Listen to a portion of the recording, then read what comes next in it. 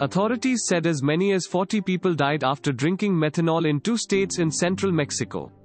The latest in a series of mass bad alcohol poisonings registered since coronavirus lockdowns began and many towns banned legitimate liquor sales. In the township of Chacon Cuautla in Puebla State, Mayor Artemio Hernandez said Wednesday that at least 18 people had died of presumed methanol poisoning, but the city's Facebook page put the number at 25.